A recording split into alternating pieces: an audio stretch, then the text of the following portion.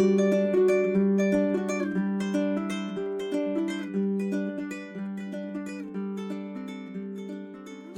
this is Caitlin McFarland. And this is Emily Gibson. And we're the co-executive directors of ATX Television Festival. And you're listening to the TV Campfire. This season, we'll be bringing you some of our favorite panels from past festivals, along with behind-the-scenes commentary and some of our fondest memories about putting it all together, while also giving you an inside look to what's happening with this year's virtual festival, which we're calling ATX TV From the Couch. It's like a flashback episode and a spoiler alert all rolled into one. So get back on the couch, pour yourself a drink, and enjoy talking TV together.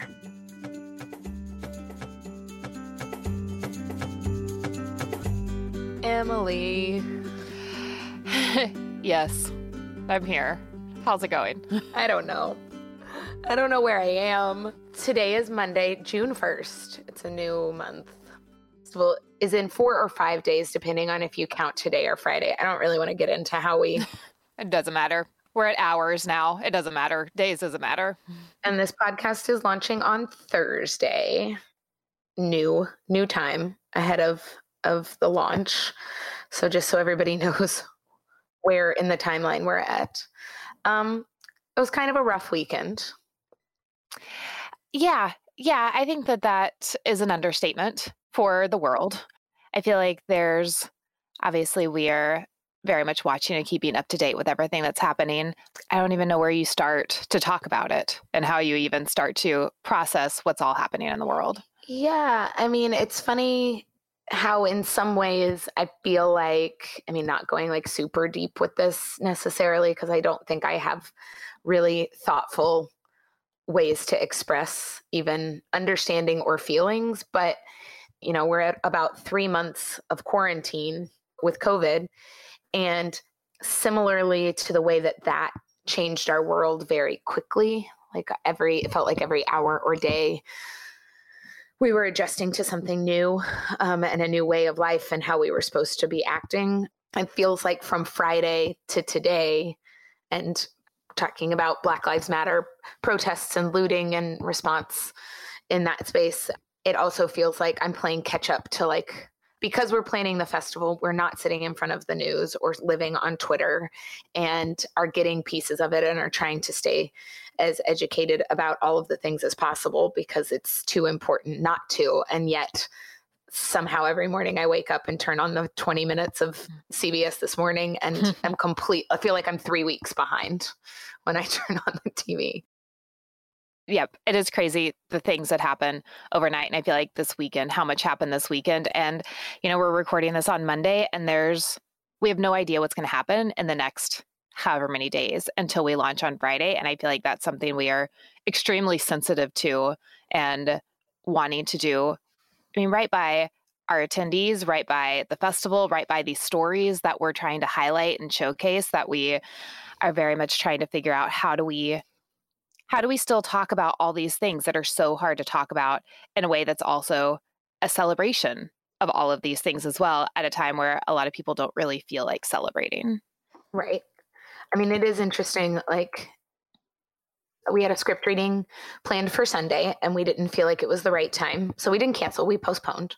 It will be happening. It's to raise money. It's a script reading of Life Unexpected, which we love, but it just didn't feel like anybody was really in the mood to particularly have that reunion plus safety. Some of those people were in cities that they weren't quite sure what was happening. And it just felt like the right decision there, but it did lead to at least a question of, would we consider canceling the festival, which felt very familiar to the questions around coronavirus a couple of months ago. But it was interesting because that question came after two things in my mind that made it not something I was considering and not something we're planning, which was Friday, as this was really starting to gain momentum and speed. We had a moderator who we are doing a select number of panels as pre-records, and that moderator in a dark emotional place and didn't know if she could host that conversation. And it made us, you, me, and Jen, our director of programming, kind of ask what we felt was the right move, whether that was to record later or live. And it reminded me of why we are doing the festival and what we really believe when we talk about the power of story, and the idea that we don't want to shy away from tough conversations, and that the panels that we're having, some of them are very important around, some of them are fun and celebratory reunions, but some of them are around mental health, and some of them are around voter suppression and election year, the census, which is very important right now. And that what I really want to have happen on these conversations is to lean into the raw feelings, not do anything inappropriate, but share that it's tough, share that there aren't answers. If we don't have answers, to go straight into what can we do to make it better, because I don't think these conversations necessarily will right now, but it will be outlets for both people on all sides to be able to, similar to the reasons why we said we were doing it virtually to begin with, is for this community to have a place to talk. And separate from that moderator and that answer that we gave her, and we ended up recording it, and it was a great panel, was coming out with our statement yesterday that, we know that those in our community are hurting, and that we see them, and that we are vowing to do better, to use our platform to amplify their stories and voices. And what I really hope is that, and I think we've done well, we can always do better, and we'll continue to strive to do better, but that this festival has a number of shows and conversations that hopefully will amplify those conversations, is my hope. Not to be hoity-toity lauding of how important it is. At the end of the day, it is entertainment, and I don't want to talk about it like it's not, but it is interesting that I hadn't really thought about until just this moment, that as we were starting to program ATX TV from the couch and asking people to Zoom in virtually and talk about, TV, but also we kept saying to people, you don't have to talk about the pandemic. You don't have to talk about COVID-19. Obviously, that's going to come up, but it's not all centered around that. And we were very clear to tell people that, of absolutely address it, where everyone's from their homes. This is where we are. You should, acknowledge that and talk about what that's like for you right now.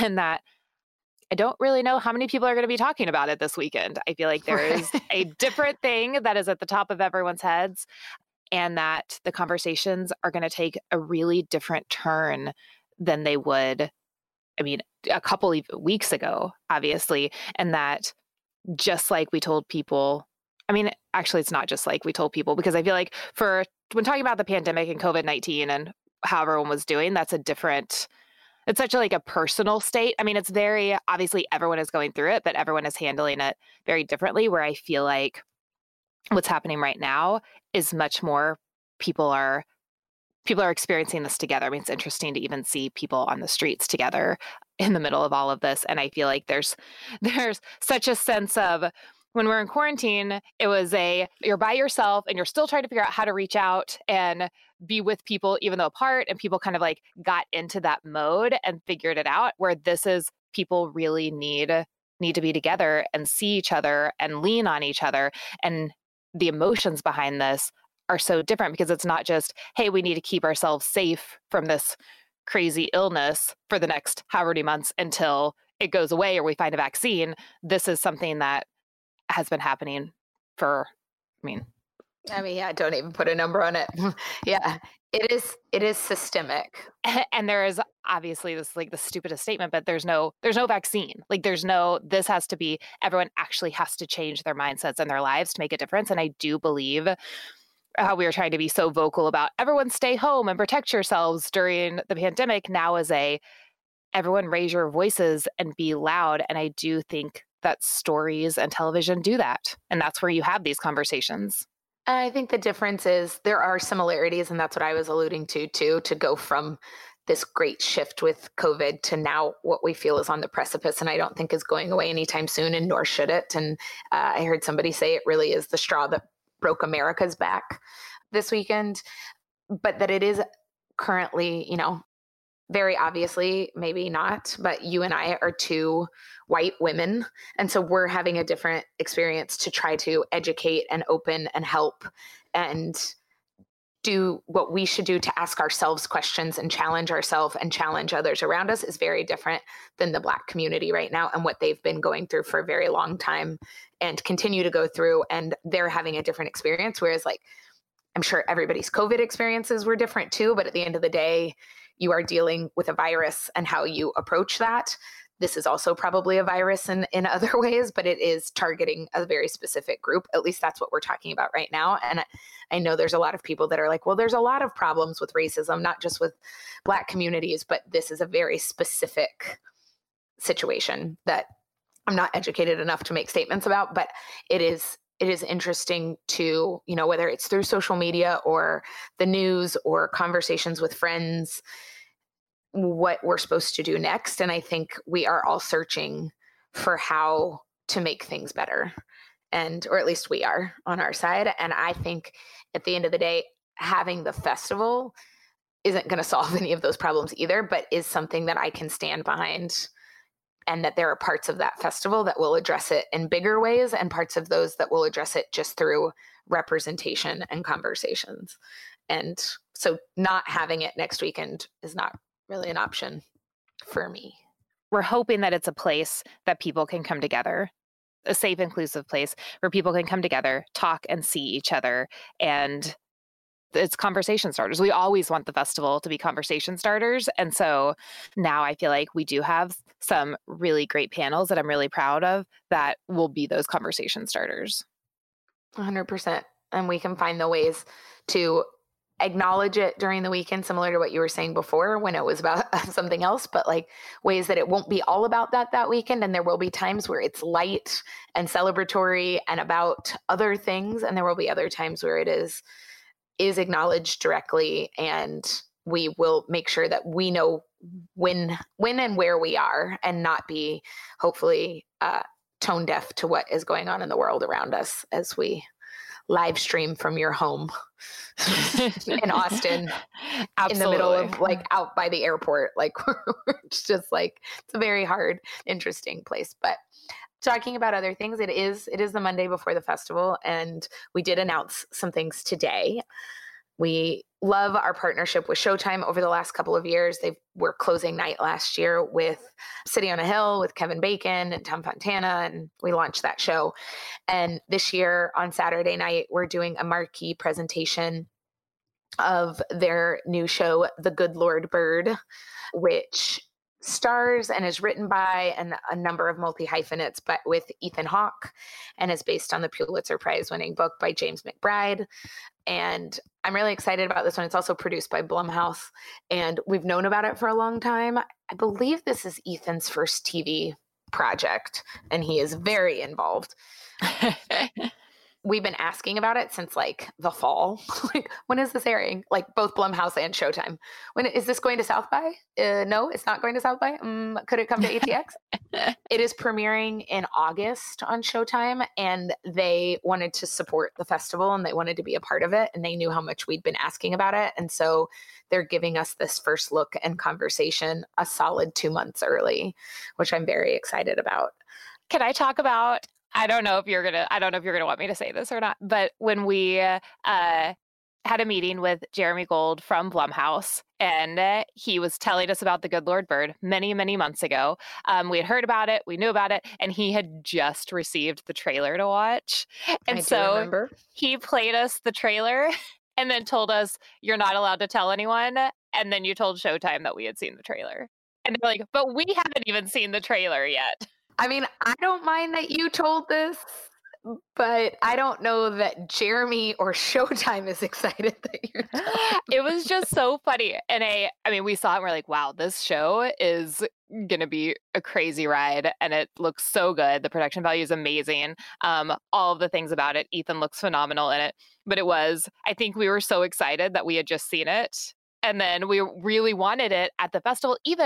Honestly, even at that point, because this is way before South by, that we were like, even if South by premieres it, we still want to showcase it. Like that's the good thing about our timing, is that it may not be opening or closing night, but we can definitely still talk about it. And we knew at that moment, just seeing the trailer, that we wanted to do that. But yeah, absolutely. I appreciated that moment. You more than others. But we were very excited and it was very cool to see. And I'm just really blown away by Showtime in really in the final 2 weeks. Like they were just very committed to making it happen to participate this weekend. They're coming on as a supporting sponsor and they're doing this along with the first look at their sports docu-series, 5-part series called Outcry, which is set just outside of Austin, actually. And you and I were very unfamiliar with it, but it's a case about a young man named Greg Kelly. And I won't do well talking about exactly what it is, but it is riveting. And Jen watched it all in one sitting and stayed up until 2:00 in the morning watching all 5 parts that they gave us as screeners. And so we're going to have a conversation with Pat Condellis, Austinite, who is the filmmaker, director, who had the most amazing access on this series that went over multiple years and gets very detailed. And there's lots of twists and turns. So we're going to have a conversation with him in the first look, and it premieres in July. But they've just been so amazing to us. We're also going to have their president of entertainment, Jana, I want to say Winegrade, but I'm probably pronouncing it wrong, who's going to be on our Channel Changers panel, which is all women presidents from streamers, studios, networks, cable providers, which is pretty much launching the festival on Friday. And so I continually become more and more fascinated with what that panel may be in terms of talking about leadership and the current state of the world, both social justice, civil rights, and the pandemic, and how that's affecting entertainment and their jobs, leading companies as well as content creators. I hope it is as fascinating as I'm building it up to be in my mind. But yes, we announced Showtime today, which I think is really amazing. And I'm just honestly kind of emotional by how great they've been to us. Yeah. We also announced in the last few weeks, in case anybody missed it, the Mandalorian Filmmakers Panel, which is Jon Favreau and Dave Filoni and all of the directors of season 1 of The Mandalorian, which includes Taika Waititi, in case anybody was wondering. So excited about it. Same. It's going to be so good. And I'm thrilled that Lucasfilms and Disney Plus let us do it. And it's on Friday as well. Friday is a big day. I know. It's funny with The Mandalorian because we started talking to Disney Plus about doing something with it very early on, and it went through a lot of different iterations of what it could be. And there were some iterations that we were really excited about, some that we were not excited about, but, just different ways. And this, I believe, is the best iteration that they ever threw at us in a way that honestly didn't think it was going to happen. No, because originally we were going to do John doing a deep dive with one of the department head, maybe even like the head of the costume department and music and makeup and all of those things, and how he, as he show ran it, worked with those departments. And we were told he wasn't available. And then, so that went away. It became something else and something else and then something else. And then they came back with, John can do this. It was like 1 hour that he can do this. Let's see if the others can do that same exact hour. And they all did, which was, they're all at home. I don't know what else they're doing. It's amazing how busy people are right now. The amount of requests that we've put out there that we have been told the person is unavailable. I'm like, I get it. We're making requests for them, so other people are making requests for them. There's a lot going on. I understand completely. But still, it is funny. When we first started this, we're like, everyone will be home.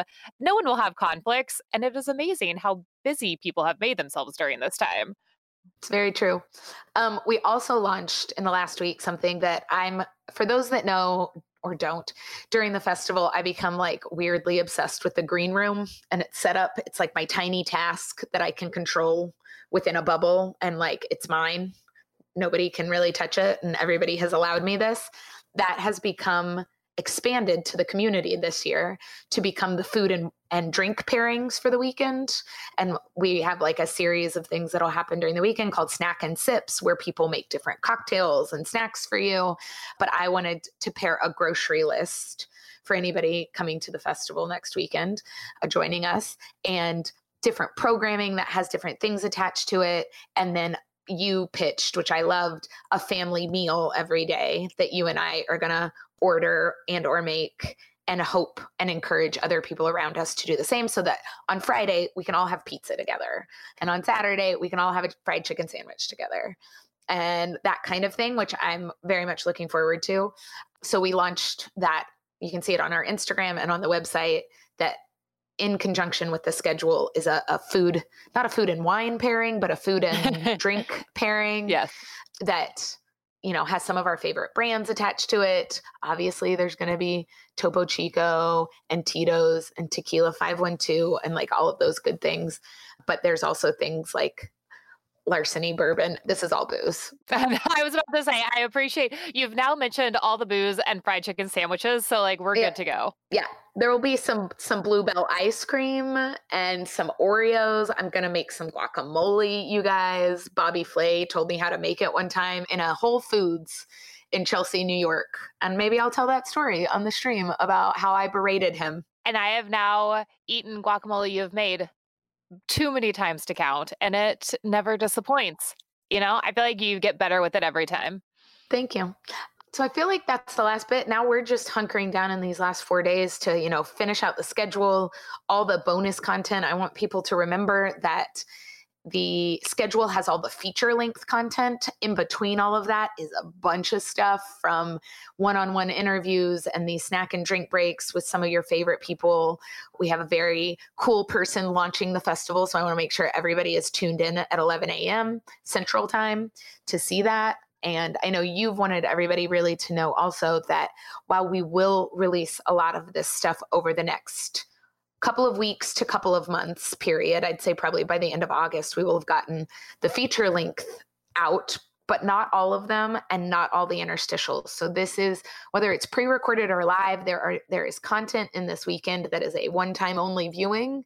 And we want you to, we don't say that to threaten you.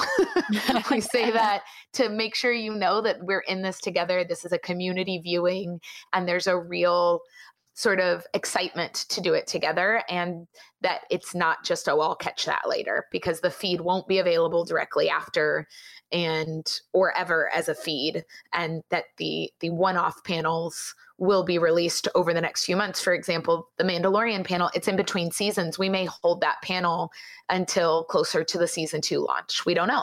Like, you may have to wait a while. I think the big thing too is, and I've had people tell me like, well, since people can't be at the festival, that means they didn't necessarily set aside the full 3 days. And I get children and families and work and whatnot. And we completely understand and respect that and want to figure out ways to make sure that they still get to see some of the content and feel included, and not everyone can just sit in front of their TV all day, every day for 3 days. But we really want to encourage that live participation and live community, because that's how we come together. And that's what makes it a festival, are the people watching it and being part of it together. And so that's why we're not saying what we're going to release afterwards. And there are definitely some special moments that are planned that may just be for the people that can be there. And it's kind of like the festival in that way, even though we keep saying how it's linear, so you can see everything. The thing that it is like the festival is because since you can't see everything at the physical festival because multiple things are happening at once, you may experience something really great at this panel, but miss something really great at another panel. It's kind of the same way if you have to miss some of this. Like, you just have to be there to be a part of it and experience it all. And that's what we're really trying to communicate and encourage. And just have people be together. TV together. Hashtag TV together. I'm also adding in snack together, which I'm sure our social media gurus are saying you can't have 2 hashtags, but like, whatever. I want to snack together. I want to snack together too. Speaking of snacks, and obviously we're talking a lot about foods, I don't have a lot of quarantine local food check-ins over the weekend because I feel like I've reached the point where I'm nauseous a lot of the time. It's very old school, early festival feelings. So there's a lot of bourbon being ingested, but there's not a lot of food. But you and I did order from Favor our first sushi in like 3 months last night. I want to say it was from a place called Umi Sushi, but I really don't remember. It was free delivery. I don't remember either. It was very good. I was, I get nervous about sushi delivery, as I feel like people should. I mean, that is a risk, and we can't really take those sort of risks right now. But it definitely, I was like, I'm not hungry. I don't know what I want. And then when you were looking at Favor and you suggested sushi, immediately the craving hit, and it was, that's what I want. That is absolutely what I want. Let's order that. And I was so full afterwards, which I'm not always that full after sushi, but Well, I think that we really tells you that we ordered a lot. we did. We ordered way too much. And then on the watch list too, I guess I'm having, I'm watching less, but I did finish a rewatch of Togetherness last weekend. You guys, it's 2 seasons, 8 episodes. Each episode's like 26 minutes. It's so good and kind of just what I needed last week. Also love the Duplesses. I mean, I'm in it, Emily. I get it. I'm there too. Every interview I hear, every show that I watch, I'm like, I just like you guys more and more and more. More and more each time. And I will say what's very cool, and I don't even know if the other one knows it, but they're both involved in the virtual festival. Mark is doing a Room 104 panel with his directors from this final season. We premiered 104 a few years ago at the in real life version of the festival. And now for the first virtual festival, he is finishing out Room 104. And then Jay is in our script reading of Search Party, which is airing on Sunday of the festival. And I don't know that the other one knows or cares that the other one is involved, but they're not doing anything together, but they are both in the virtual festival. And I find great joy in that. I agree. Also don't think that they care, but I do think that we appreciate it, and that's what matters. The only other thing I will put into quotations that I watched, because I was definitely on my computer for like the entire time, but with Evan, the last week we watched The Great on Hulu with Nicholas Hoult and Elle Fanning. It is delightful, and I will probably watch it again because I miss so much. It is so well done. It's by the guy who wrote The Favorite. Oh, yes. I've been hearing about this. It's Catherine the Great. So it's Russia in, I'm going to say the 1700s, but it's got The Favorite vibe where it's a little nod to modernity and it's funny and inappropriate and all of these other things. Elle Fanning is a freaking delight. So she's just so good. It is a very, very good show. And I'm going to need to rewatch it, but just shout out to Hulu's The Great for anybody that's just needing to watch. I'm going to say 10 episodes, but I don't exactly know. They're an hour. That's okay. I'm going to put it on my post-festival, which is only a week from today, post-festival watching list. There you go. There are many things on, so it'll probably still be 2022 by the time I get to it. But that's okay. I've just still been watching Queer as Folk. That's it. Yep. Slowly. That's the only thing that I want to watch. And so there you go. Just one episode at a time, slowly making a way through it. But then next week, it's on for everything, the whole list. Yep, I agree. Well, before we talk about this panel today, which is our first non-festival panel to release, I believe, or at least not in a long time, we just wanted to say, as we've been talking about, the festival launches on Friday. This podcast is being released on Thursday. Anybody who has been to the festival before, we're so excited for you to see this, and we hope that there are tinges. We know it'll be very different, but we hope there's little memories of TV camp for grownups that hold you over until next year. And for those that are attending for the first time, we hope that you, like we tell people at the Real Festival, come for one thing or two things that have caught your eye on the schedule, but stay for the rest of it. And, talk to people on Twitter. Like, we have a very strong community of people who come alone to the festival for the first time and have made friends online and make friends in line at the festival. Since that doesn't exist, it will be online. But we just hope that you try some things out and give it a chance and hang out with us all weekend while drinking and eating, obviously. Yes. Thumbs up. So this panel that we're releasing today is The Female Gaze. It was launched. We've now taken The Female Gaze in a few iterations, I think. We had our first panel at the festival, mixture of actors, writers, and directors, all women, talking about in front of the camera, behind the camera, perspective of women. Wait, did we? Am I talking about Complex Not Complicated? I am. Did we do a Female Gaze panel at the festival? Yes, we did. We did one last year. Great, thank you. Yeah, we did. It's okay. I'm here for you. Real time. So we did do that. It had very similar things. This is the second one. We haven't done a podcast with this theme before, right? This is only its second iteration, Female Gaze. No, but I'm pretty sure we released it as a podcast. Well, we released the panel as a podcast. The panel. Okay. There we go. Yes, Same yes, place. yes. Complex Not Complicated had a panel and then a separate podcast and then whatever. You guys were all fine. My brain's working. You're here. You got this. This second iteration of Female Gaze in, I say January, but what is time? January in Los Angeles at the YouTube Spaces, which was amazing. We've been filming our bumper there. They're just a really cool place for content creators. If you're a YouTube content creator and you have 10,000 or more subscribers, you have access to this space and it's just amazing. But they also do events there. And so we booked this panel with them and had Philiana Ning, I always am worried I'm going to say her name wrong, from ET moderate it.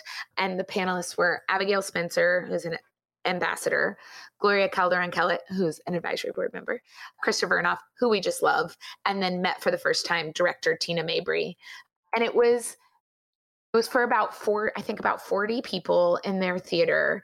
And it just did everything that we wanted it to do. We wanted to have, producers and writers and directors and actors represented. We wanted to have a lot of different women of color and age and perspective represented. And I just feel like it was everything we wanted from a year-round event, especially in LA. We were just starting in January, February to really ramp up our year-round non-Austin events with this and our Alamo Drafthouse screenings. That's obviously been put on hold, but we thought that this would be a good time to be able to share it with more than those 40 people.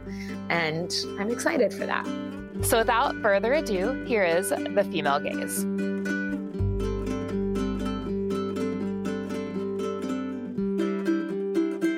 Yeah, thanks everybody for coming out tonight and being here. Thank you. Yeah, I feel like you've each kind of been vital in bringing kind of women's voices to the forefront in Hollywood and in television. Whether it kind of be in front of the camera, behind it, in the writer's room, what have you. Can you talk to me about like what you were seeing kind of in Hollywood or experiencing yourselves that made you say, it's time for something different. It's time for... How long do you have? We can be here all night. What were we seeing that made us want to do something different? Yeah. I'll jump in. Yeah. Do it. I see a lot of female corpses. And on television shows where no living women have lines. That was enough to make me, that continues to inspire me. I'm really, really tired of seeing rape and murder and dismembered corpses as the female character in popular movies and television programs. Sick of it. And I think it's not just lazy, I think it's aggressively damaging to our society, and we just co-sign it and we reward it and we nominate it, and I'm deeply sick of it. Yeah, because you're perpetuating these stereotypes that may not be healthy. That's right. Yeah, if anybody else wants to kind of chime in and weigh in. I think, first of all, it was realizing that it was mostly men telling stories. Yes. And being in a room where I was the one and only female Latina. I suddenly spoke for all people of color. They'd be like, "What, Gloria?" Okay. So it's and the same thing when I would see people of color represented on television, especially Latinas. They did not represent me in any capacity. And my parents are off, didn't speak a word of English. I'm like pure immigrant daughter, and still it was like, oh, we're all okay. That's another gangbanger or drug dealer, delightful. And for 5 minutes I was an actor, and for that time, every audition I had was, I'm not kidding, this was 15 years, not that long ago. No. Gangbanger's girlfriend, gangbanger's sister, that's it. I was watching actors' reels for Latino men over the age of 55 in the car on the way here. Salsa dancer, sexy fireman, all drug dealers. All drug dealers. All and drug you went dealers. Positive. Every single one of them. All that was on the reel was drug dealers. At least we're sexy. That's not a stereotype. Own it. Yeah, it's a bummer. It's a real bummer. Yeah. It's a real bummer. Yeah, and for me, it's kind of echoing the same thing. You know, I looked and I didn't see anyone who was exactly, it wasn't my voice of my community, who we were. We weren't telling the stories, and you have a completely different slant, and you have a different perspective. And when you actually have people who have lived a certain life experience, the nuances that you have in the story, the accuracies, looking at what does this mean? I mean, that was the thing about it. And so instead of waiting for someone to tell the stories that I wanted to tell, I decided to do it myself. Mm-hmm. Mm-hmm. Hello. I'm a person in the room. You know, it's so interesting. I got my start when I was 17 on a soap opera, which was very interesting to be engaging with probably some of the most incredible training that you could possibly have. But I learned very quickly that it was most important my physical attributes. And that was a really overwhelming lesson to learn at 17 years old. And to navigate that. You know, I moved to New York fresh out of high school, and you know, the main streets of the city. AMC was the hard knock University of AMC. That was kind of a joke, but I think it was just so interesting. Something that I did learn is that there was a secret club with all the women. I remember Kelly Ripa pulled me aside. Hi, Kelly. And I just started on the show, and This is All My Children. Yes, All My Children, yes. Which is no longer anymore. And I've been acting a long time. And she pulled me aside and she was like, "Get out." And I was like, I just got a paying gig as an actor. And she was like, "You're talented. Get out." And I was like, oh. But she was saying they would pull me aside and they were kind of showing me the ropes. But I did, you know, it was the first time I remember, this is so terrible, but I was on stage and, you know, very impressionable young girl, and the mics were open from ahead. That's where all the producers were. And I remember they actually didn't turn them off, and I could hear them through the mics, and all the producers were talking about what I looked like physically and kind of picking me apart. And I was like, I don't know if this is what I want to do with my life. So that was the conversation perfect? Yep. It was not. Perfect it was, person. you know, I was asked to lose weight. I was asked all these different things. So, I mean, from a different perspective is what is my place as a woman in this industry as I walk forward as an artist? I think I was faced with a lot of decisions from what do I want to perpetuate? What is available to me and what am I working towards to perpetuate? And that's kind of, in the past 20 years, been the question for myself is what roles do I want to take as I get more opportunities? What do I want to get behind? And I've been super fortunate. I've worked with Krista Vernoff and Gloria Calderon. I hope to work with you. But I met these women when I was in my 20s. So I've gotten really lucky, and then I've had to really be the center of a storm in a lot of different ways. And it's continuing to develop. I mean, in approaching kind of your respective kind of projects, what is the litmus test for knowing that you're getting something right, like a female portrayal correct, or a performance correct? When do you know you're, breaking ground on, I don't know, something that a story that you want to tell in terms of the female? I think it's just whatever feels honest. Yeah. I mean, the female experience, we don't have to ask anybody, we know it. Right. And I think that when you're in a position of power, you don't have to ask someone else's permission to do it, which on a lot of shows I had to do. So it's just trying to be as authentic. I mean, we have the Bechdel test up on our wall, we have the DuVernay test up on our wall, Makimori, sexy lamp test. There's lots of tests. Do you guys know all the tests? I don't know the sexy lamp. I want to know. Sexy lamp is if the woman in the scene can be replaced with a sexy lamp, and the scene still makes sense, you are failing. Exactly. That's amazing. That's amazing. I once got told. You'd be shocked. You'd be shocked.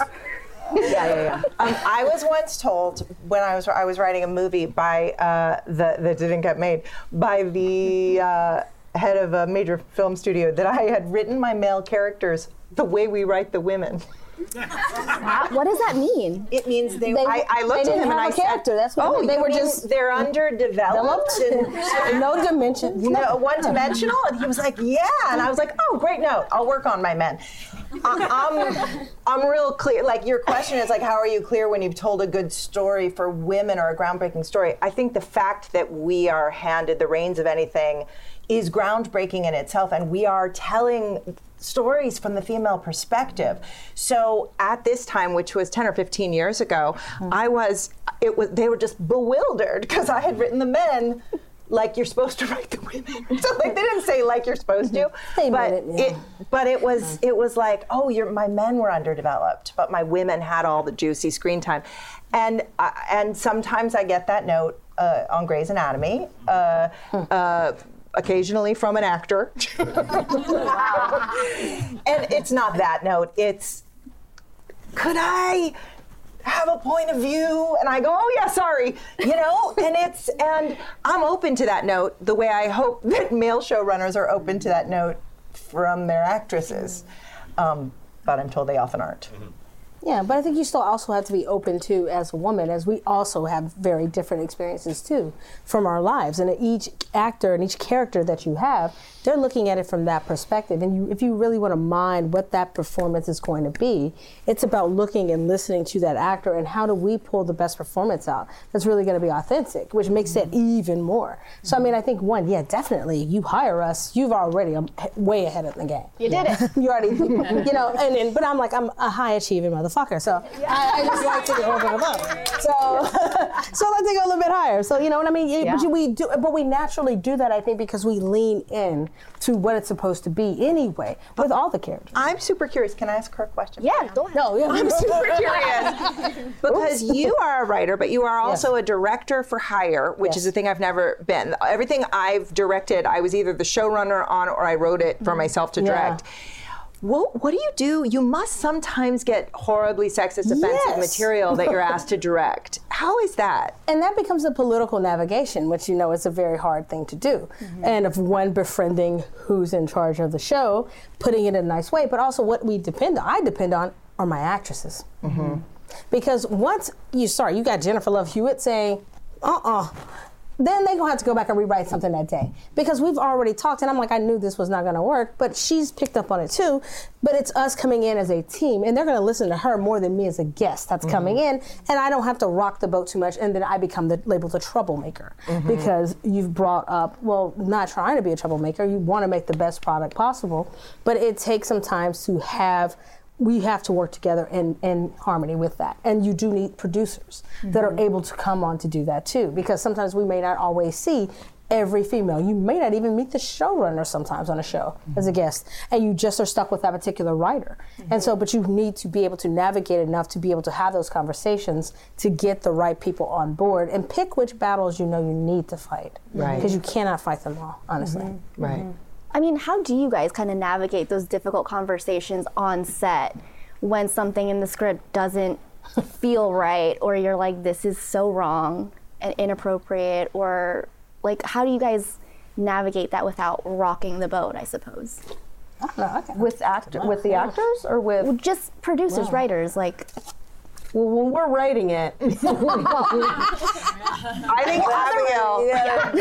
You don't have the luxury. I think a partnership. I mean, I really like having a partnership with the actors. Yes. I feel like they're the screen representation of what is in our brains, and so I do like to foster strong relationships with, especially my number ones, because they're the one that everyone is falling behind. If your number one is happy, I feel like everyone is happy. Yes. And so I really try to have a very open relationship and saying, we're partners here, we're doing this together. If there's a problem, come straight to me. Let's talk about it, and I'll explain to you why I feel the way I feel. And I mean, honestly, that's the best gift that you can give an actor, because then there's an open door. And I think on the other side of it, it's about respect. If there's mutual respect, if you've nourished respect on set, and that everyone's empowered. I think when people get really scared is they're like, well, what if it gets away from us? And and that is something delicate to navigate, but it is because everyone's creating, so everyone's sensitive. So I think that's part, like, as an actor coming forward, like being like, okay, I know people broke this story for 1,700 hours before I saw it. I know that there were boards and that everyone had a reason of why it got here, and then studio gave notes, and then a network gave notes, and then someone else gave a note, and then someone's son gave a note. And so I know it's been like noted before. And then what's so interesting is when it kind of lands in front of you, you don't have any of that lens. So you're just like authentic, not authentic, authentic, not authentic. Oh, that feels like a note, not a note. No. And so it's really like something that I've been working on, because it's always a work in progress, is how to ask questions, like to just put questions like, well, what do you think about this? And what is this? What is the reason behind it? Tell me more about this. And it's hard when you're under the gun, you know? So like, I think it's just a dance, and what Gloria said is the first step, is just the invitation to know that there truly is an open channel when you say that. And I think also it's that it is incumbent on the lead, and kind of to your question about being a woman on set and in the role of the lead actor, I feel like it's my job to be the head of the acting department. You know, not only am I looking out for myself, but I'm looking out for everyone.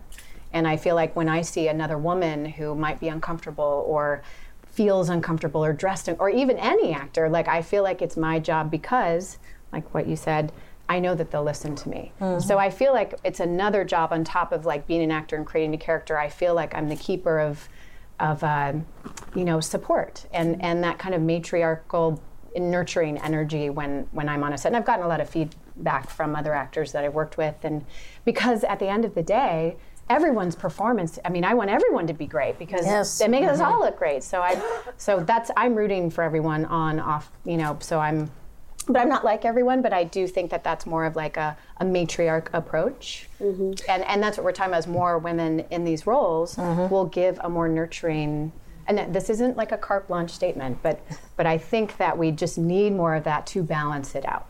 I think there is something also very vulnerable about saying, like what I'll say if we end up in a disagreement about the material, I'll say, here's my ask. My ask is that you give it your all, because at the table read, if you don't tank it, if you give it your all and it doesn't work, you have proved to me that you are right. Yes. Yeah, of course. So, and I will change it. Yeah, don't sabotage it. Yeah. So if you sabotage it, then we're not working together. We're both trying to make something great. So my advice would be crush it at the table. Oh. And if it doesn't work, guess what? And that's what's I'm going to so say I'm sorry, beautiful. and I'm going to change it. And great leaders, like they say, like it either works or it doesn't. You know, they can know the difference between. And if you're all on the same page of like the material, like we're all serving this other thing, like they created it, but something else went through them. So if we're serving this like deeper creative soul of the material, then we're all on the same page, you know? So I think that's part, is like taking ourselves and our egos out of it, which is, hard too. Yeah. So. I think one of the things when we talk about the female gaze is that this whole town was built by men. It was built at a time when women were told to show up and look pretty under the lights and shut up. And lose weight. Say the lines as written and lose weight, and here, take these pills. And all of the structures in the town were built by men. So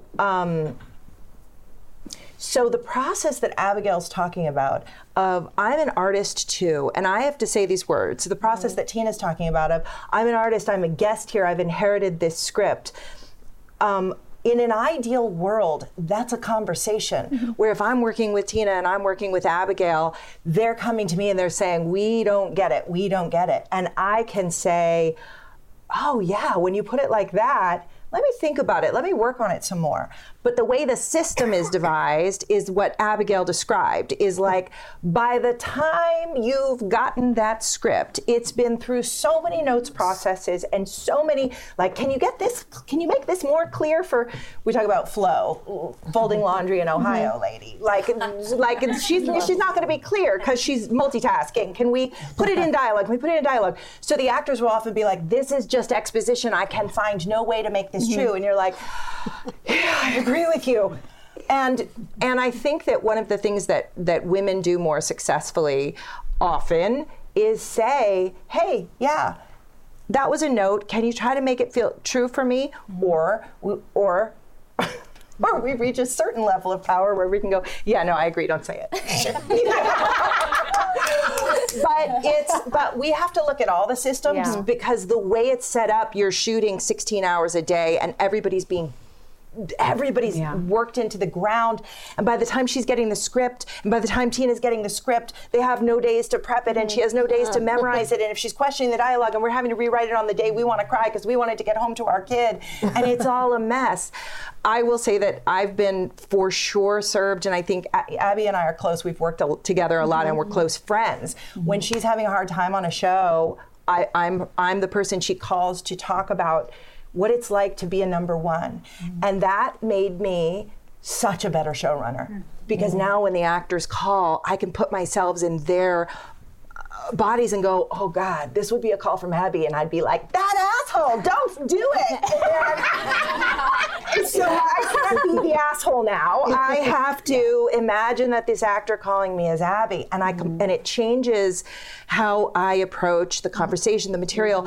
So I do wish that all actors would take writing classes and directing classes, and that directors would write and act. I wish that we would all, that's why I directed. I wanted to have that experience too. I just think we need a more holistic and feminine, you know, the male brain is linear and the female brain is circular, and we need to come at it in a more holistic way, which is why women should take over the town. I agree with that. It's true. And you know, on the other side of that, it's so, I mean, I'm so fortunate that I have these great friends, and Krista in particular, to call, because I can see it from another perspective. And I think that is something for the actor part of it, is that you know, the town is built to keep the actors away from all of the things, you know, and like, we're not brought into the process either. So that has been of a great advantage to me, to understand what everyone else does. It makes me more of a team player. But I'm like, how could I be a team player if I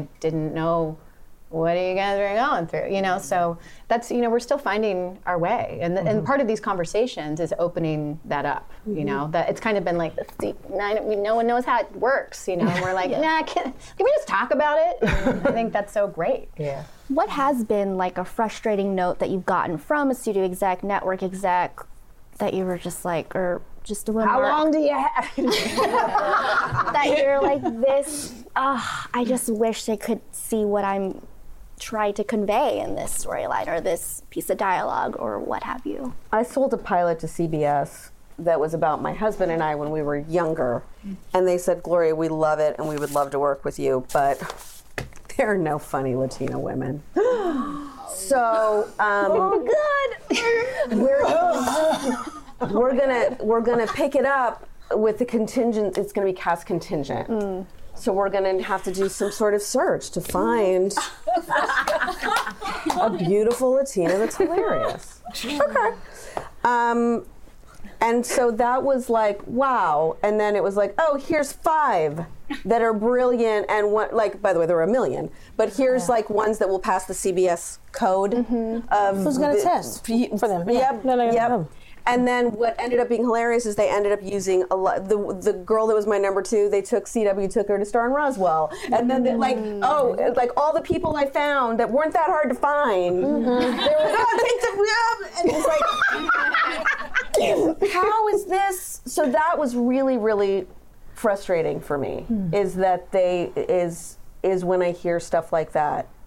Which was last year, you know. So we have a lot of work to do. Yeah, we have a lot of work. I mean, that's what we're saying, is that we are in conversation. Like, we weren't having this conversation a few years ago. So that's incredible progress. But we have a lot of work to do, and it's perfectly fine to be in a deep period of overcorrection until we get to balance, because that's what we want, is balance. You know. Just wait till they say they really want you guys to be sexy in a love scene, and that just means you go topless. And that's not what we're going to necessarily do, because I'm going to talk to each actor, the male, woman, whoever's in the scene. What are you comfortable with individually? You can make it, you know, I mean, how many people have had sex with a bra and you still got a sexy? I mean, come on. It's not going to kill it if you're doing it right. So it's not even a problem. Let's just keep it real. So, I mean, but it's like, but I am not going to endanger or make this actress uncomfortable because you think you see her breast, that's going to be attractive. Trust me, her looking petrified and feeling like she's being molested on camera is going to be sexy? No. But you hear these things, and it's a matter of one, I'm not... Those are the times where, yes, as a guest director, you're like, yeah, you're really putting a hard, because there's certain things I'm not going to bend on. because I'm just not going to do, because that's not humanly right. Yeah. And they're creatively, we will find balance, we will work out things. But no, I'm going to talk to that particular actor or actress. We're going to talk about what their comfort level is. This is what I envision how it should be shot. And then we will go from there. And I can tell you, even with, I can see the pressure with actresses who are like, well, I'll sign the writer and do it. But I'm like, baby, you're not comfortable. Oh, well, we're not doing it. Done. But I mean, you hear so many ludicrous things that just come across with it, or that people want to have, they want to serve margaritas at a closed set in a sex scene, that kind of thing too. And those are producers ordering at Village while that actress is doing it. And that doesn't happen when I'm directing. Yeah. Wow. You got to go. Yeah. I mean, it's so interesting. Like a showrunner, director, like the way it looks like being kind of like part of the chorus, or I as an actor, I feel like I'm part of the orchestra, right? And the director and the show, they're conducting. So it's like, how do you find your space in the musical piece? But it does take someone like you doing that. That's like, trust someone I can trust. And so I think so much of part of it is like hiring people that you trust, like navigating that. I mean, it's so tricky, and how to create a healthy system. We are in the middle of figuring this out right now, and we're a part of we are standing in the middle of great change. And it's hard to remember that because we're standing in the middle of it, so you can't see it. Yeah. But we are literally standing in the middle of it, and it's exciting. Remember, TV campers, this year, due to the pandemic, ATX Festival Season 9 is going virtual, June 5th through 7th, 2020. It's ATX TV from the couch. For information about the status of the festival, go to atxfestival.com or follow us on social media at ATX Festival. Now, back to the panel. I do want to ask you guys, because Abigail, your current show, Reprisal, really violence. It's a very violent show, right? I'm just kind of wondering, depicting violence against women in a kind of a way that's not gratuitous, in a way that makes sense. I mean, how do you guys approach something like that, where it's not, like I said, gratuitous, feels like there is intention behind it? How do you do it in a very respectful way, but not also kind of crossing the line necessarily? I choose not to depict violence against women. Yet we had a very powerful episode that was about sexual assault last season. There was no violence against women depicted, but we were very careful to show how a rape kit can feel like another violation after you've been violated, and to talk about the female gaze, to look at it from, it was amazing to me with all the rape that we see on TV. That was the first time that you've ever on network television seen an entire rape kit, ever. So they did sort of a little bit of one on Special Victims Unit, but that we are so quick to depict the violence as a plot point, but not the fallout. And we so often tell rape stories through the male gaze, through the experience of the husband who's gonna get revenge. They're making a movie about it right now with major movie stars. The husband's gonna get revenge because his friend raped his wife. The cop who's gonna find the guy. Where are the women? Where are the women whose lives are permanently impacted? They're not depicted, and their voices aren't in the room, and their point of view is not depicted because the entire crew is white men. So we have a problem that is real and that impacts all of society. When we talk about rape culture, Hollywood is a huge part of the problem. We normalize it, we make it a plot point, we don't look at it from the female perspective, and therefore we're inured to it. Oh, another person got raped. We don't even feel it. And so I choose not to depict violence against women. I also choose not to.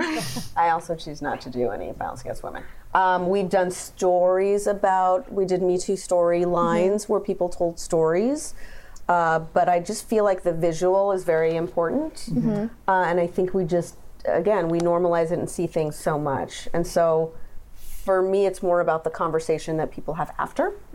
That's where I think growth and, like we're culture makers. And so what we make affects conversations that y'all are having in your homes, or at least hopefully it does if we're doing it right. And so I feel like I'm so much more interested in the healing and the conversations in the aftermath. So I also choose to not depict. I totally did do violence against women. I just realized I'm I'm like, oh my God, they're going to cut it together. They're going to show. I did domestic violence story where I did depict a woman getting hit, but this upcoming season? This upcoming season. And yet I was making a really greater point, and I don't even want to talk about it because I'm so excited by the scene. So, but you have to be super conscious about it. And what's the question is always, why are we doing this, and what's the message we're sending? And exactly. Yeah, because I think if you don't have that, I've either been on the part of where the woman decides I'm not going to be a victim, and Queen of the South is very full of that. Teresa will kill your ass, and that'll be it. But where she takes it and you don't need a guy to do the revenge for her. No, she does it herself. Or two, it's about, what is the fallout? What happens with that rape kid? And I just had to do something with a new Netflix show where a young girl who's 16 is raped by her friends. And now you have a second rape and doing that rape kit.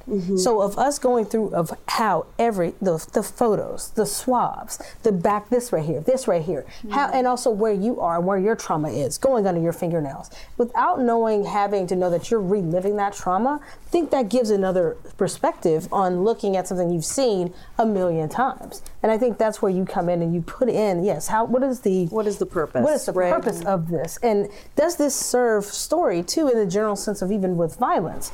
What's the character motivation in this? What is that going to bring? How does that lead us? This is push the story ahead.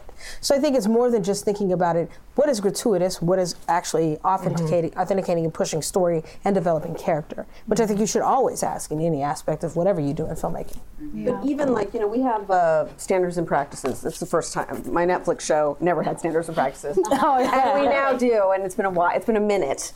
And I was so stunned because we're going through old episodes and recutting them for CBS, and the standards and practices we get that are, and I've been on a lot of, tons of shows, and I've seen what those are, and they're hilarious. I think actually an episode I wrote of Mixology for ABC was the most, the word penis was used the most in my episode. So. Ever in the history of television? Excellent. I think in the history of ABC. I had like 15 and they would only allow 8. So. Anyway. You only get 8. Yeah, you only get 8. You only get 8. You only get 8. But I was really stunned by, speaking of like broken system, we have a young teenage love story that we're very proud of, a young lesbian love story. And we have the girls kissing, sometimes loving, sweet. It's so chaste. Like one of my favorite things about it is it's so not sexy. It's so like sweet. Teenage love. That's every single time that's marked. Yes. Wow. Yeah. What? Like the most sweet little PG kiss. This is a transition to like broadcasts. Yes. But you can argue that. Are you arguing that? We argued and it's fine. It's fine they're letting us do it. But the fact that it's on there, right, when so much violence is not marked. But you got 2 girls kissing. Oh, danger. That's on S&P. Sweet, loving, asking for each other's consent. On CBS where all the CSIs are aired. Talk about a lot of naked female corpses. Yeah. I was dead in a CSI. I'm just going to put that out. I did it. Kind of going to reprisal because, making conscious choices. I felt like I hadn't seen a woman like her before, and this is the aftermath story. Like the inciting incident does take place in the teaser of the first episode, but I felt like I knew where it was going. So, and I really feel like in earning a story, if you look at Ben-Hur, when you see Ben-Hur, he's parched, he's been beaten, and he goes on this epic journey, but you needed to see him totally laid out before you go and see all the things that he's going to do to make something of his life. And I felt like I was looking for something that was kind of in that epic journey, and there was a lot of consciousness in making those decisions along the way of what to show, what not to show. And I think I felt like I could give myself over completely because I knew where it was going. And also, I hadn't seen a lot of roles like that. Like, really, the only one that are like, oh, Kill Bill. I'm like, we've got one other reference to this. So I felt like, you know, I kind of keep saying like, a vote for Doris is a vote for all women, you know, because then it's like, because she is actually very typically male.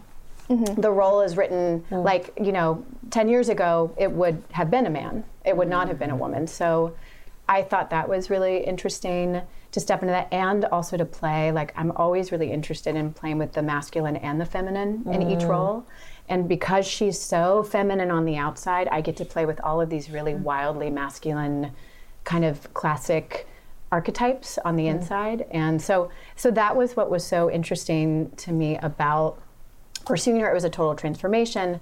But we were navigating it. There was one scene in the pilot where my character is hit repeatedly by Ron Perlman, who is a very large man. And that was very interesting to navigate that day, because as we were kind of doing it, you know, when I really reacted the way that I would by someone hitting me, like, which happens every day.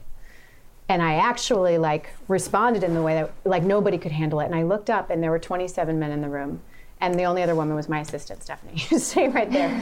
And so it was so interesting, like nobody could handle it being real, but I'm like, you wrote it, and we know where we're going.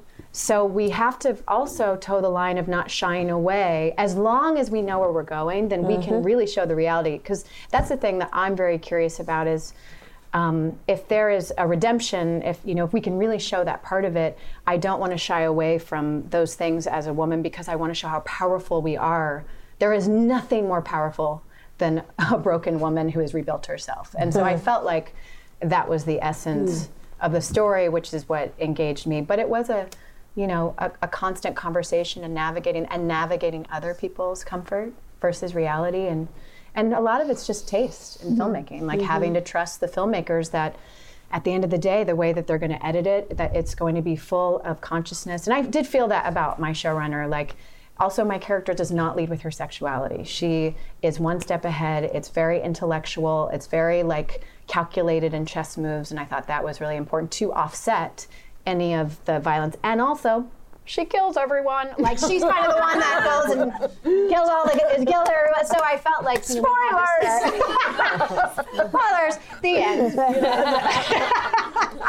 It was in the teaser, don't we? Well, I do want to ask you, because you've said that you think that Reprisal and Doris or Kathleen, like, she is kind of representative of this time, or it's kind of interesting that it's coming at this time in, the industry. Just can you elaborate on that a little bit and why you think it's important? I think there's a lot of beautiful feminine rage on the planet, and I don't support people going out and seeking vengeance. I'm like not a revenge person at all, by the way. But for people like her, that want to watch the show and get it out, what are the healthy ways that we can explore? Because that's the thing. What's so interesting now that, as people are finding the show and watching, they're like, you're such a bad, like, you just gave it to them, But because there's something that we're longing for, and also because we need a release as a society. We need to find healthy release for this rage that is within us. And so I think that's like part of trying to be part of the solution, and entertainment is part of that. And so how do we find healthy ways to, experiment and explore that? I feel like, especially in recently, like, there has been a concerted effort to really kind of embrace the female perspective, in front of the camera, behind the camera, in the writer's room, all, from the top down, right? But I feel like there's still a long way to go, clearly.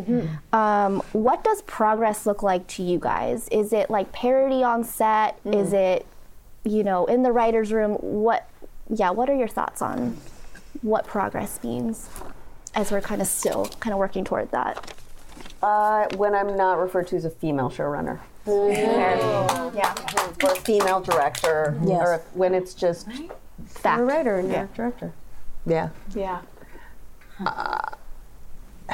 I can only, I think there's been a lot of progress, and I think we have a long way to go. And what I try to do is always pay attention, am I progressing? And if I'm not progressing, then I can't help others to progress. So what I want desperately is for all the powerful white men I know to add their voices to ours and to ask how they can help and to actually change what the crews and the department heads look like and how the stories are told and what the writer's room looks like. I want it so badly.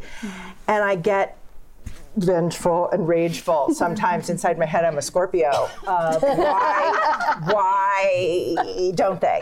And then I had this experience where I was like giving advice on Twitter, like we do, hey, can I answer your questions? And I answered a question about like, how do you become a screenwriter? And I was like, move to LA and get invited to parties and talk to people and talk to other assistants. And somebody commented, you forgot to say be white. And my first reaction was, I started to type even, I work with so many screenwriters of color and I stopped there because I realized that they all have MFAs in screenwriting, all the screenwriters of color that I work with, whereas white people can wander to town with no degree like I did. My degree is in acting. I have a BFA in acting. She's really good. I didn't go to writing school. I went to parties and I was like, hey, read my script. And that is a privilege I never understood was a privilege until that moment. And to realize that you're just sitting on a mountain of privilege with a lot of people who need you to rise up and use your fucking voice and fight that battle so that the town is more balanced. It helps me understand in a visceral way that some of my peers are not evil, they're just oblivious in the way that I was oblivious. And now I have to challenge myself to add my voice and to come up with new solutions to help people of color to help rebalance in a way that doesn't affect me personally, but does, because it affects the value and the quality of my storytelling. And to really analyze and understand my privilege. And so that's progress for me is, am I progressing and can I help other people progress? Because the town is going to change. It's going to, we're changing it. And the only way I know how to look at it is from the inside out. And I feel like when looking I know. Everybody like you. I think that you have to look at your writer's room and you have to look at your set. Is it a microcosm of the world? Because that's part of the thing. I mean, I can't tell you, I've been in 3 writer's rooms as a producer, and I am always, it's only me and maybe one other person of color, and maybe another woman. With the exception of one show, and that was the first one that I did. And when I find that I think your stories come out much better when you have so many different perspectives and not the same one. And everybody comes in with a white guy with a baseball cap, and it's the same everybody's friend who's been on every same damn show. And then 2, making sure that when you actually have those writers in your room, the hardest job to get is the second time for a staff writer. That's right. Getting the second job. And that's what people don't get. You're the minority hire for season 1, now what? So that's also, I think that's something that is really, if you have that position as a showrunner of making sure that things are getting put and the groundwork is laid to give you a chance to have a career.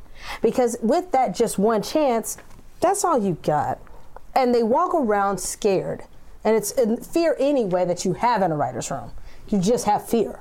But you have extra fear when you're like, I really can't even say anything or pitch this because I don't know if I won't be invited back because I know they're not going to get that free check for having me in this room. So I think that, and you have to look on set and have that same thing. I really gravitate towards Pose, and I think that Pose does a very good job of what they have done with their writer's room, what they did with their cast, what they do with their crew. And how everybody is respective, and everybody's coming from so many different perspectives. But I think you have to build the environment that you want us to have. And the thing is, that does require coming out, educating yourself, and doing that. And not necessarily, sometimes I have felt myself put in a position where I need to educate you about being Black, gay and a woman, and I ain't got that kind of time. I'm like, how much time do you have? How much time do you have? How much time? Girl, how much time? I mean, that's a whole nother conversation. Yeah, but I think, and that's one of those things of having those conversations, but that's about us being aware, and when you know better, you do better. And so the thing is, yes, now you know this XYZ, and what do? That is imparted to everybody in your room. And when they go off and they get a show, go to another show, making sure that keeps going. And something has to be put in place to really make these studios do that. And that's what's missing, too. It's not there. It's interesting because really the only thing that they'll respond to is publicity and money. Shame. I'm not about shaming. But being hit in their wallets and publicity. Like those are the things that are it talks. We respond to, and so I think you touched on this, Gloria, outside was I think something that I would love to see is more progress in process of training. Yes. Because that's the thing is, a lot of the feedback we're getting is, well, they can't because they haven't done and they don't have the experience. But if they're not even given the opportunities and there aren't even the programs, so along with this explosion of content, someone's got to make it, right? But nobody's training the people to make it. And so the content is, like the quality is kind of, like, it's like, oh my gosh, this was so good, but there were 700 things that were really not good. And the reason for that, so more stuff is being made, but we're not training the variety of people that we need to support it. So people are just keep hiring the same people over it because they've got a little more experience. So I think we actually, like, systemically have to start a training program to support the community of content that's being made because it's gotten too vast. It's gotten beyond all of us. So we have to support being able to hire all of these people, but we have to give them the training. And the colleges and the schools and the thing, they're not doing it. They're not cutting it for like what we need in LA and what we're making around the world. So I think that's something I'd be very curious about is how we train people. I think training is real. I did a free series here at YouTube, at the right behind us, free Hollywood 101 class that's on YouTube. So anybody can watch it. Put it in your phone. It's free. No one made money. I did it for free. I don't make money on it. It's just for free. I think that, yes, I think this conversation is so enormous. And I'm really trying to have the conversation with the industry about how can we, I think there's a real, this shift is so fascinating. It's so fascinating to be in Hollywood in this moment. Because I really came up during a different time. Where it was like you were so happy to be the woman and you were just kind of, I want to stay here, so I'm going to shut up and deal with the sexual harassment. And now it's such a different time and it's so exciting, and there is this sort of overcorrection thing that's happening that we're coming back to. The thing that I really find frustrating is the perception that Hollywood has that diversity is happening everywhere and that white people can't get jobs anymore. It is constant that I hear. Constantly I'm hearing, must be great to be you, Latina Sharp, must be great to be you. I'm like, well, it is great to be me. I'm working and Tanya Sriracha's working. Right. And then there are 480 white men working. That's it. Yeah. Like, the perception every year, they're like, oh, I mean, I've heard from men who know me, I'm liberal and I love them. They're like, hope I got a writing job this year, man. I'm not a person of color. And that I've seen, like, and we know it's do you see the staffs? Yeah. The staffs are still, what? Like, it's just not, I don't know who's telling this. I don't know if this is an agent or a manager wanting to cushion the blow that they can't hear that maybe their piece of material was not responded to. But to hear that, must be nice to be a woman. You're getting, it's not still. It's like, still really not. Go to a room and look at it. Go to any room, and look at it's still not true. No. It's still not true. Yeah. So I think there's also the perpetuation of that. And also I feel like this bastion of older cis white men that are terrified, I think are not seeing how much we desperately need them. Like the guys that are smart are the Mike Royces, who's my partner, who saw that like, hey, I have this skill and I want to be part of the solution. So I'm gonna partner with you and let's figure out a way to like help people out. And so all of the writers on my staff are pre-showrunner. If they want to learn any step of the process, they can. They can be in my editing bay. They can be in on I'll send them the casting tapes. They can sit. They can whatever they want to be a part of. Like our first table reads tomorrow, and they're like, "What time should we be there?" I'm like, 10 o'clock is the production meeting. Come to the production meeting and see what that looks like. Yeah. See how we talk to our heads of department. See what we, and every That's year with rare. our heads of department. That's rare. You got a show running program. Going within that's your what we're work. trying to do. And that's smart. But as fuck. it's also, I feel like you give people, when you give people opportunity, they will kill for you. Yes, you will. When you give people opportunity, the gratitude that they have or that they should have, because some people don't, but the ones that do, like, they really get it, like, it's really amazing and powerful. And I think that we can really activate all of these men who are like, I want to be part of the solution, I just don't know what to do, and I'm afraid to talk right now because I don't want to be offended. Oh my God, we need these men. We need these men because there's a lot of people that are coming up that need support and help and guidance in how to be the CEO of the company that is being a showrunner and storyteller, and to do it well, and to partner and not be threatened. We don't want, there's room for them here. There's room for all of us. There's 500 shows. Oh, by the way, it's hard. What you're talking about doing, taking people with you all the time, I'm getting better at it and better at it. You're tired when you're running a show. It's you're an working extra job. 16 hours a day. And when you get to go up to post, you're like, I get to sit in the dark by myself with my popcorn and not talk to anybody. I like watch the show and tell them how to fix it. And I don't have to collaborate. I don't have to teach. I just get a little quiet time. It was really hard for me. Season 14, I was like, that was my space. And then it was like, okay, I'm going to bring people and teach them post. It takes something, but it's hard. But we all have to do it. It's hard. And I mean, and I give, like, as far as like with Ryan Murphy, yes, the Half Initiative program, and he makes the directors, we have to have a mentee that shadow us. So throughout the process. And yes, it's time where I'm like, oh my God, I'm trying to figure this out. I really can't really, I don't know what to tell you. I don't know what the hell I'm doing. What do you think? I don't know. It's hard. It is hard because you're trying to process things and teach, but then I try to remind myself, I would have killed a small kitten to have this opportunity to get here coming in. But I'm like, so no matter what, how little or how much, I'm like, it's okay for this kid to come in. Let's sit in. We'll, you watch, and then we'll talk afterwards about what's going on. Or you come in from X amount of time to X amount of time. So then I know that I'll have enough time to still do my one-on-one that I need to do. But you get a chance to be invited to the process to see enough of a glimpse that we can still have a discussion later on. When you can have time, I don't know. But and that's part of the thing. It's not enough time. So if enough of us are doing it, maybe it would be enough time. My new idea is I'm going to start rotating the writers, like each one of them is going to be CC'd on all my emails for one day. Oh, good. I want them to see, it's selfish. I want them to understand that when I don't get to their script that they killed themselves for to get in on deadline and I don't get to it for 16 hours, They know why. I want them to know why. Yes. But also I want them to see what it takes, it's 150 emails an hour and it's all day, and I want to help teach, and I think that that's an easy way to do it. Yeah, that's a good one. I just want to take a share that with moment to say about like investment and opportunity. Krista Vernoff gave me the opportunity of my life. I could not get a job in Los Angeles. Could not. Nobody wanted to hire me. I wasn't I wasn't this, I wasn't that. And I auditioned She was just for... too pretty, you guys.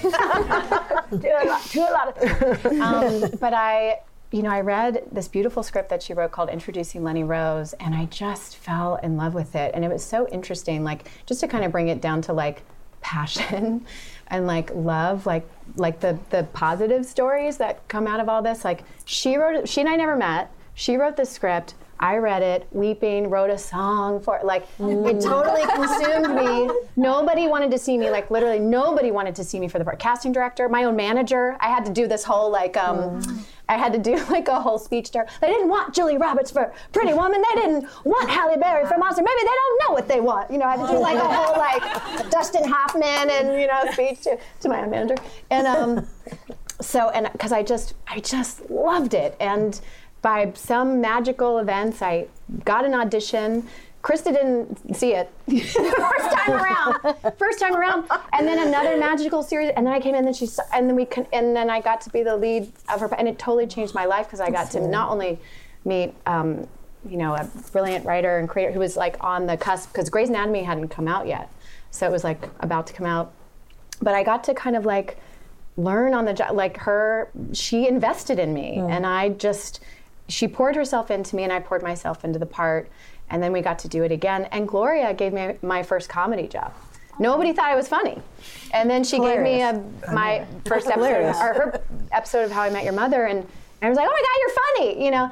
And it's so interesting, like, just to kind of like remind people of like at the, you know, kind of going back to the self and like belief, like these are things that you have to just hold so close to your soul and believe in yourself. And I do think that there's something like unbridled and magical about like if you just kind of keep following that passion and that desire and really just try and put yourself in the with people that are so like deep and lovely and wonderful and like-minded, and you don't give up. You know, because so much of it is like, I just didn't give up. Like, I didn't work for a long time, and I went to acting class every single day before I got that pilot, Lenny Rose with Krista. Like, I was working every day before I was working. I was training myself in between. Like, still, I go to acting class in between every job. I write, I produce. There's so much that people don't see, and all of these women. We just met, but I feel good about saying it. are doing that even when they're not paid for it. You know, Krista directed a short that I got to be in because she just wanted to direct. She didn't get paid for that. She lost money on that, you know? Like, so there's something about just like kind of to be great, you know, to be against all odds if we're, you know, being in the minority. Like at the end, it's like, what if I just like became great, you know, and like kind of hold that as your North Star. You invested in yourself. Huh? You invested in yourself. I did, and a lot of other people invested in me too, and 2 of the women are on stage tonight. And so I just feel like that is such a worthy investment. And to never stop, if you really have this deep passion and you want to make change in the industry, that is the best, when the doors are closing, you don't have a way, that is the best investment, is just to get great at this thing that you love and find your way in with it, you know, because it will change as it goes along. Yeah. You're going to work 16 hours a day once you break in, so you may as well work 16 hours a day at breaking in. And if you're not doing that, that's what else you can practice. Yeah, it's a new set. It's a new set of problems, but thank God that I've just had a lot of work under my belt before people saw me on Mad Men. Like really, that was the first. I had worked for 10 years though before people saw me on the show, and I was like, oh my God, thank God, thank God that this didn't shake me, because I've been working on myself and doing the work and continue to. It never ever stops. There's no like, we haven't gotten anywhere. You know, we're still, you know, the desire to create is never ending. And then the community is really the thing that is so nourishing, you know, so creating that here and with you guys is so incredible. I don't know if we have time for audience questions, but before I do, sorry, I have one last question. Just in terms of like who out there in Hollywood is doing good work in terms of like challenging conventions for women or kind of breaking the mold. I think they're sitting on the stage right now. I mean, there's a lot of Lena Waithe, Issa Rae, Ava, Shonda. Reese. Reese. All of us doing great stuff. Reese, yeah. There's really, really great work happening. Yeah. Cool. All right. Yeah. Any time for? Can I just say a thing about questions though from the audience? Oh, sorry. Not this no, I'm just going to say it. I stole this from Cheryl Strayed and Elizabeth Gilbert. Ask a question, please, because everyone here wants you to ask a question rather than tell your story. Okay. All right. You. 2 questions. Oh. Are they gonna be? Pressure is on. So I currently work as a marketing director for a division of Capitol Records, and so the main thing is that I'm the only Black person in the entire division. And so I was wondering before you guys, it's like, what is your experience? Just kind of like being the only people of color in the division breaking into where you were. Yeah, the first and only is a tricky one to be in. I think that at first, honestly, it was a heads down, if I do a good job, they'll let more in approach. There's also the stress of if I don't do well, they will say we tried that once and it didn't work out, we're not going to hire anymore. So there's an incredible amount of pressure. So be kind to yourself. And I would also say trying to find allies that see the importance of adding more people of color to your team, so that you can have more people there. I mean, on One Day at a Time, it is my show. It's my show with Mike Roy. It's mine. And I remember I pitched out a story, or a writer had pitched out a storyline where they're like, Elena spends the night at somebody's house, and I was like, we don't do that. And they're like, what? We don't do that. And then my partner, who's the most wonderful, supportive man in the world, is like, but people do that. That's like your family. People do that. I had 5 other Latinos in the room to say, no, we don't. We think people are going to molest us. We have trust issues as a people. Okay, we got trust issues. You didn't get to spend the night at nobody's house. But I was still a person in power, and I still was slightly shaken, like, oh shit, maybe it is just my. If I didn't have those people there to support me. Like, you didn't get to have a sleepover? You couldn't go to a sleepover? No. After we've known the family for many, many years, I never had not one babysitter, only stay with family. Wow. Yeah. Oh, no. No, obviously, they will molest me. So it's important. It's really, really, really important. And so find your allies and be kind to yourself. Yeah. And I think I echo that. And then also, I think you look outside of even where you're doing your job. You look at your friends and your family, people who are really close with you, because that's one going to be the thing that really sustains you. Because I can tell you, I've been wanting to give up at times, and it was the people who were really close to me, who we were not working together, who kept me in this to say, keep going. So that even though it was looking in the rooms, things, they were not looking like me, things were not happening. And you just have to have that. And I personally always just walk around, and it is a lot of pressure, but I've always feel like I don't have the luxury to fail. I just don't have it. That's right. All right, I guess one more question. Okay. Yeah. Kind of going off of that, was there a moment when you just felt like the odds were against you, you believed in yourself, but you weren't making it, and you felt like quitting? And what happened? Girl, that was yesterday. What was said to you? What inspired you to just say, you know what, I want to quit, but I'm going to keep at this? I was a singing waitress until I was almost 30. Oh my gosh. I could sing for you if you want. Still there. 16 hours a day. I was a singing waitress. So yeah, there's a lot of times you want to just lie down and quit. I think you give yourself permission to lie down, but not to quit. So on the bad days, the bad weeks, the bad months, you give yourself permission to feel it. You close the shades and you put on the sad music and you cry and you scream and you hit the pillow and you say to your friends, they don't see me, they don't see me.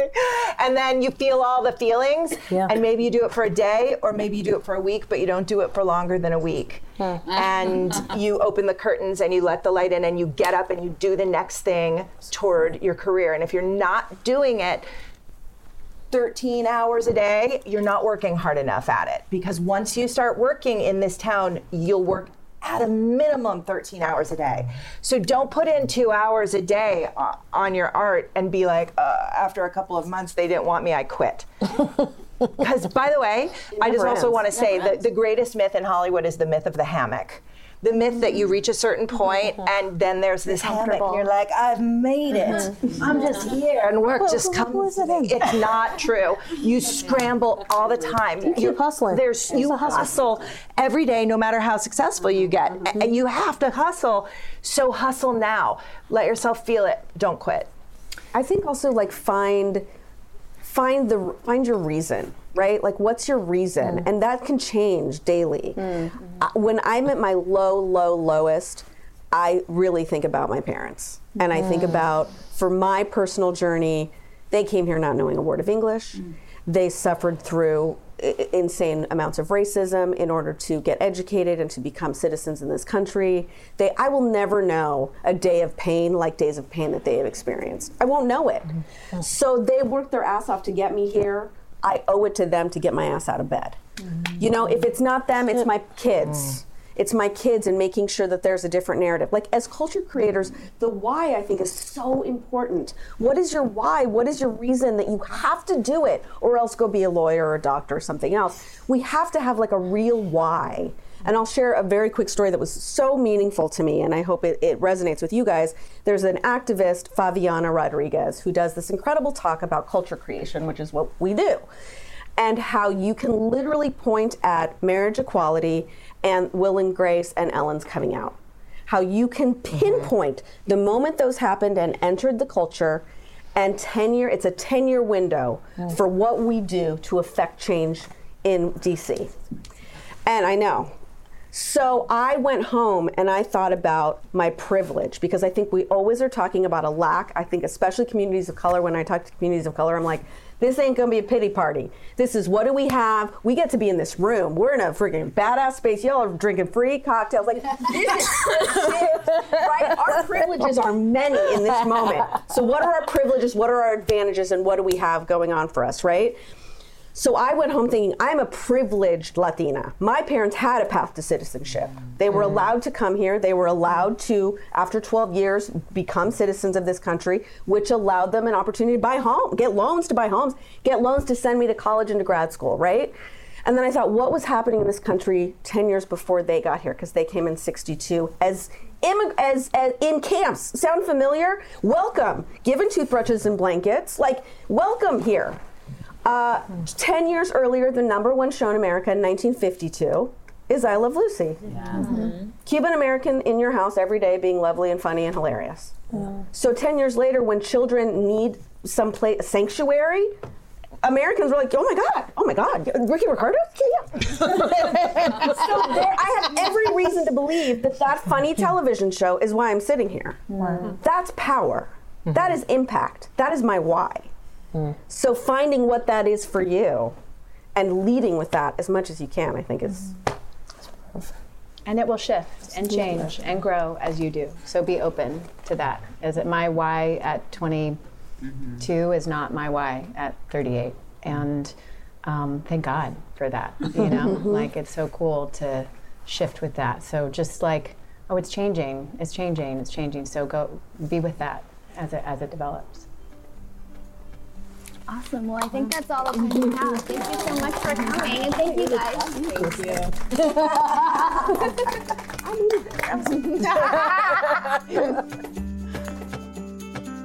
you. This season of the TV Campfire is produced by ATX Television Festival in collaboration with Anthony Luciani and AJ Myers. For more information on this year's festival, go to atxfestival.com or check out our social media at ATX Festival.